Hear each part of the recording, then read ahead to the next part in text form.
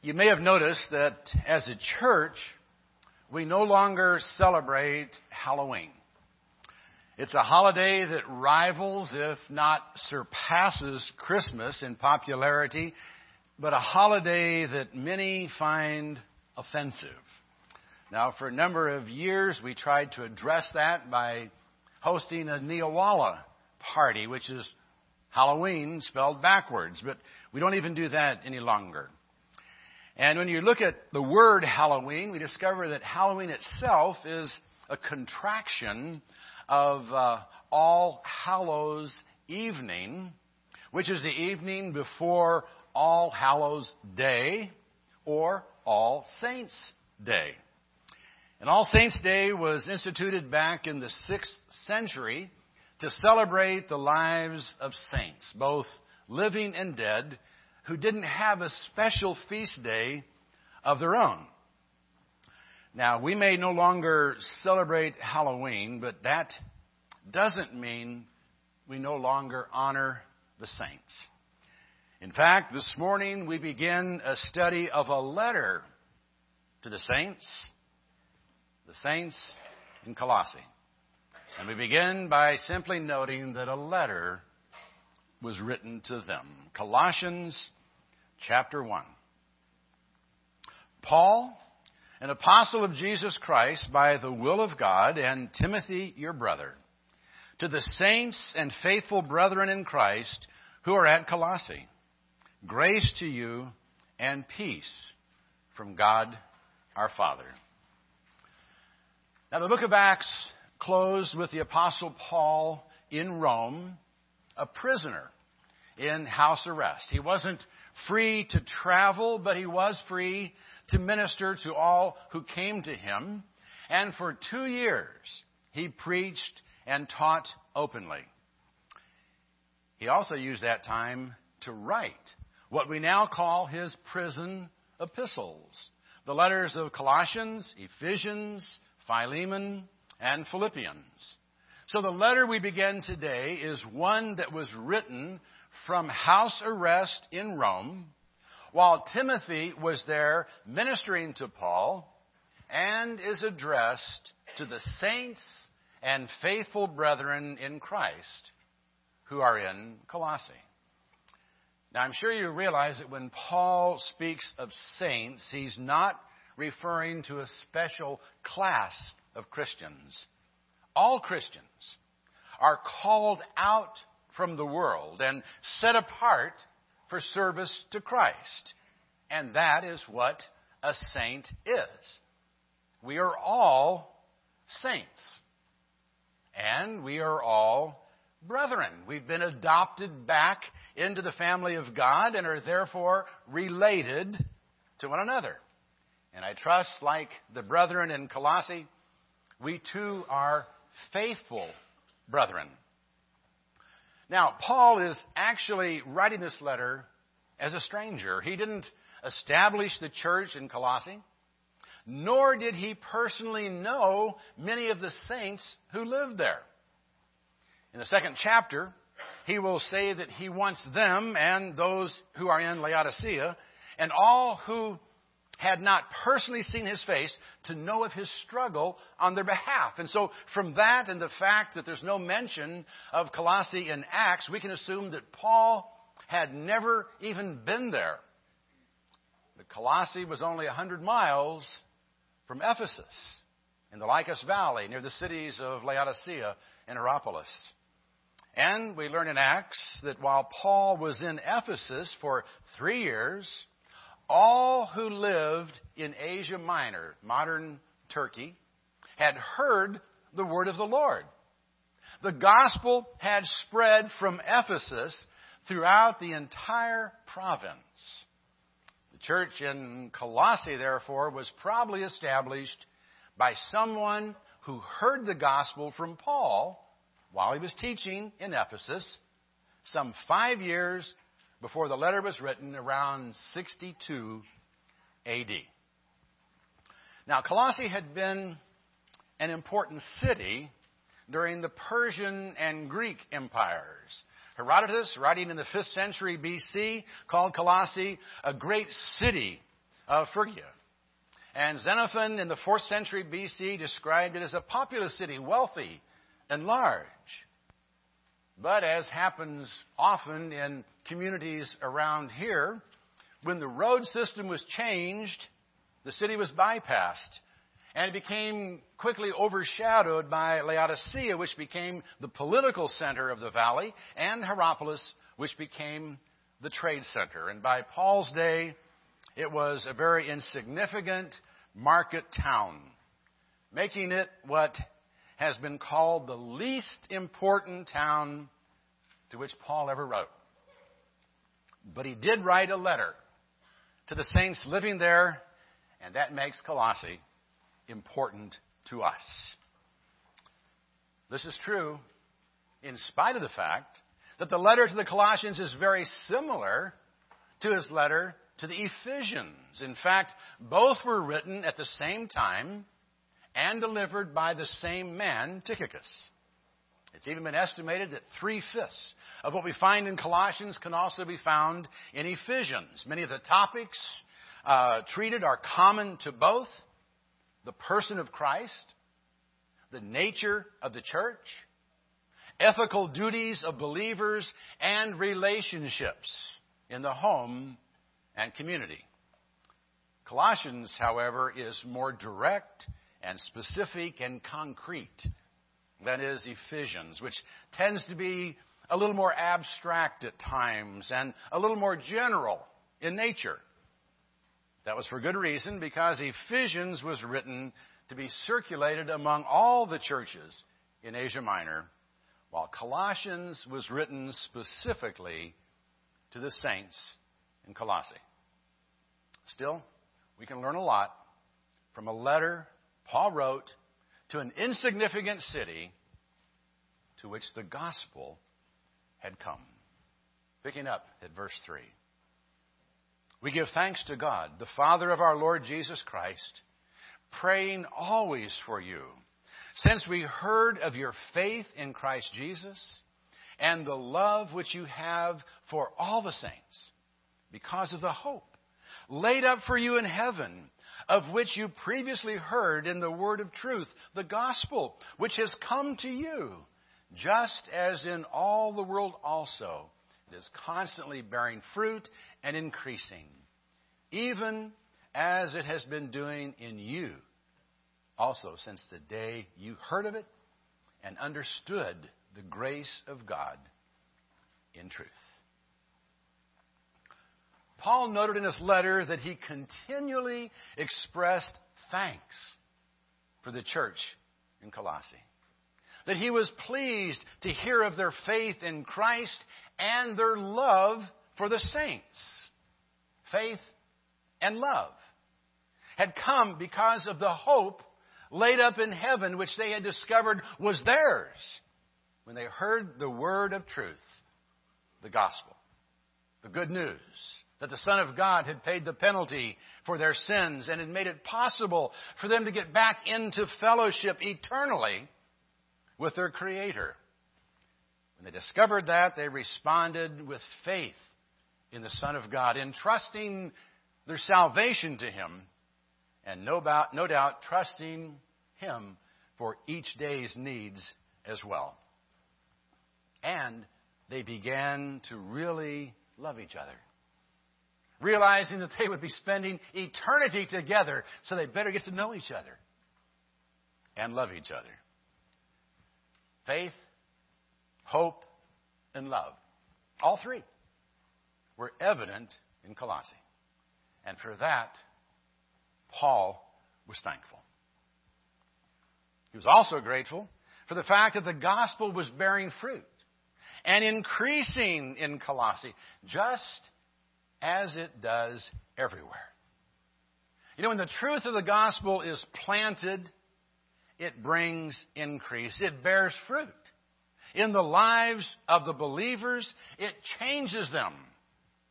And its impact increases as more and more people are brought under its influence. That's the nature of the gospel. It grows naturally. If it takes root in your life, it will grow. And if you understand the grace of God in truth, it will bear fruit. Obviously, then, if you are not bearing fruit and growing spiritually, if you're no different today than you were 6 years ago or 20 years ago when you first met Christ, something's not right. Something's wrong. Something is inhibiting the truth from taking root in your life. Or maybe the seed was quite simply never planted.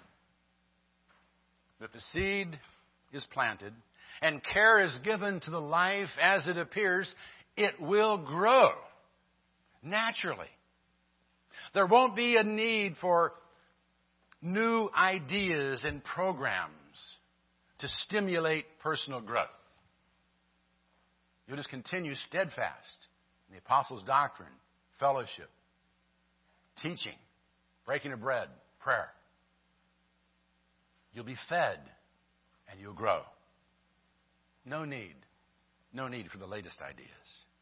Neither will there be a need for Madison Avenue methods or the latest church growth techniques to stimulate congregational growth.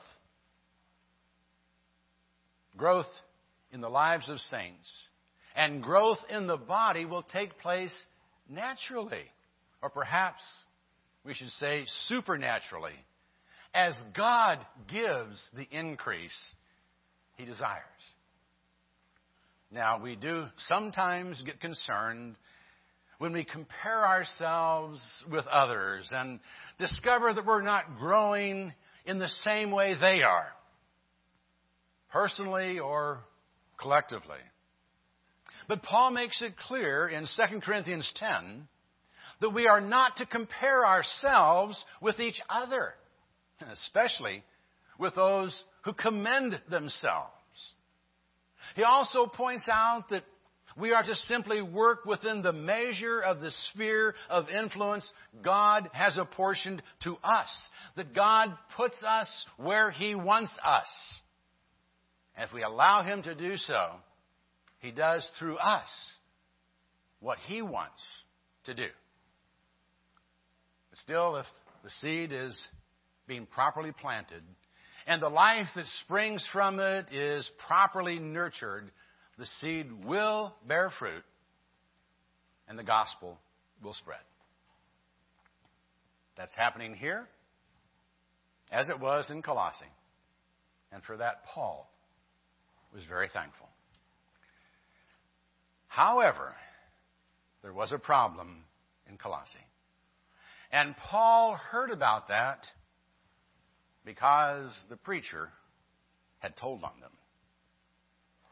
Verses 7 and 8. Just as you learned it from Epaphras, our beloved fellow bondservant, who is a faithful servant of Christ on our behalf, and he also informed us of your love in the Spirit. All we know about Epaphras is found here in Colossians and then in the little book of Philemon. And here in verse 7, we learned that the Colossians had heard the gospel from Epaphras, who Paul calls a beloved fellow bondservant and faithful servant of Christ. The word for servant is the word we translate most often as deacon or minister. Epaphras was a faithful minister of Christ who carried the gospel to Colossae on Paul's behalf and obviously on behalf of the Colossians. In fact, some manuscripts have your behalf instead of our behalf here. Now, we learn in the 4th chapter that Epaphras was one of their number, probably a native Colossian. And we learn that he had a deep concern for the Colossians and for those in Laodicea and Hierapolis, most likely carrying the gospel to those cities as well. Perhaps he had been a merchant visiting Ephesus while Paul was there, and he heard the gospel and became a Christian and took the gospel home, starting churches in Colossae and Laodicea and Hierapolis. He became a faithful preacher who cared about his people and taught them the truth. But apparently something came up in the church that caused him to travel over 1,000 miles to Rome to visit Paul. Now, Paul mentions in the letter that Epaphras informed him and Timothy of their love in the Spirit. But he wouldn't have traveled that far just to say that. He must have told them some other things as well, and most feel that what he had to say wasn't good news. Now, Paul doesn't come out and say what it was, but if you read between the lines, you can see there was a problem in Colossae. And it apparently had to do with what they believed.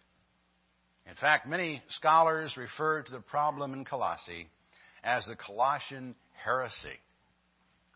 Deducing from what Paul says in the letter, most conclude that the Colossians had allowed Greek philosophy, Eastern mysticism, and Jewish legalism to pollute the gospel.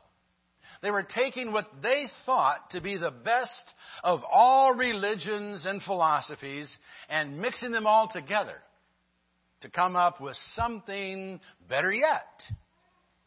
Well, that kind of thinking, I'm sure you realize, didn't disappear in the first century. It's very contemporary.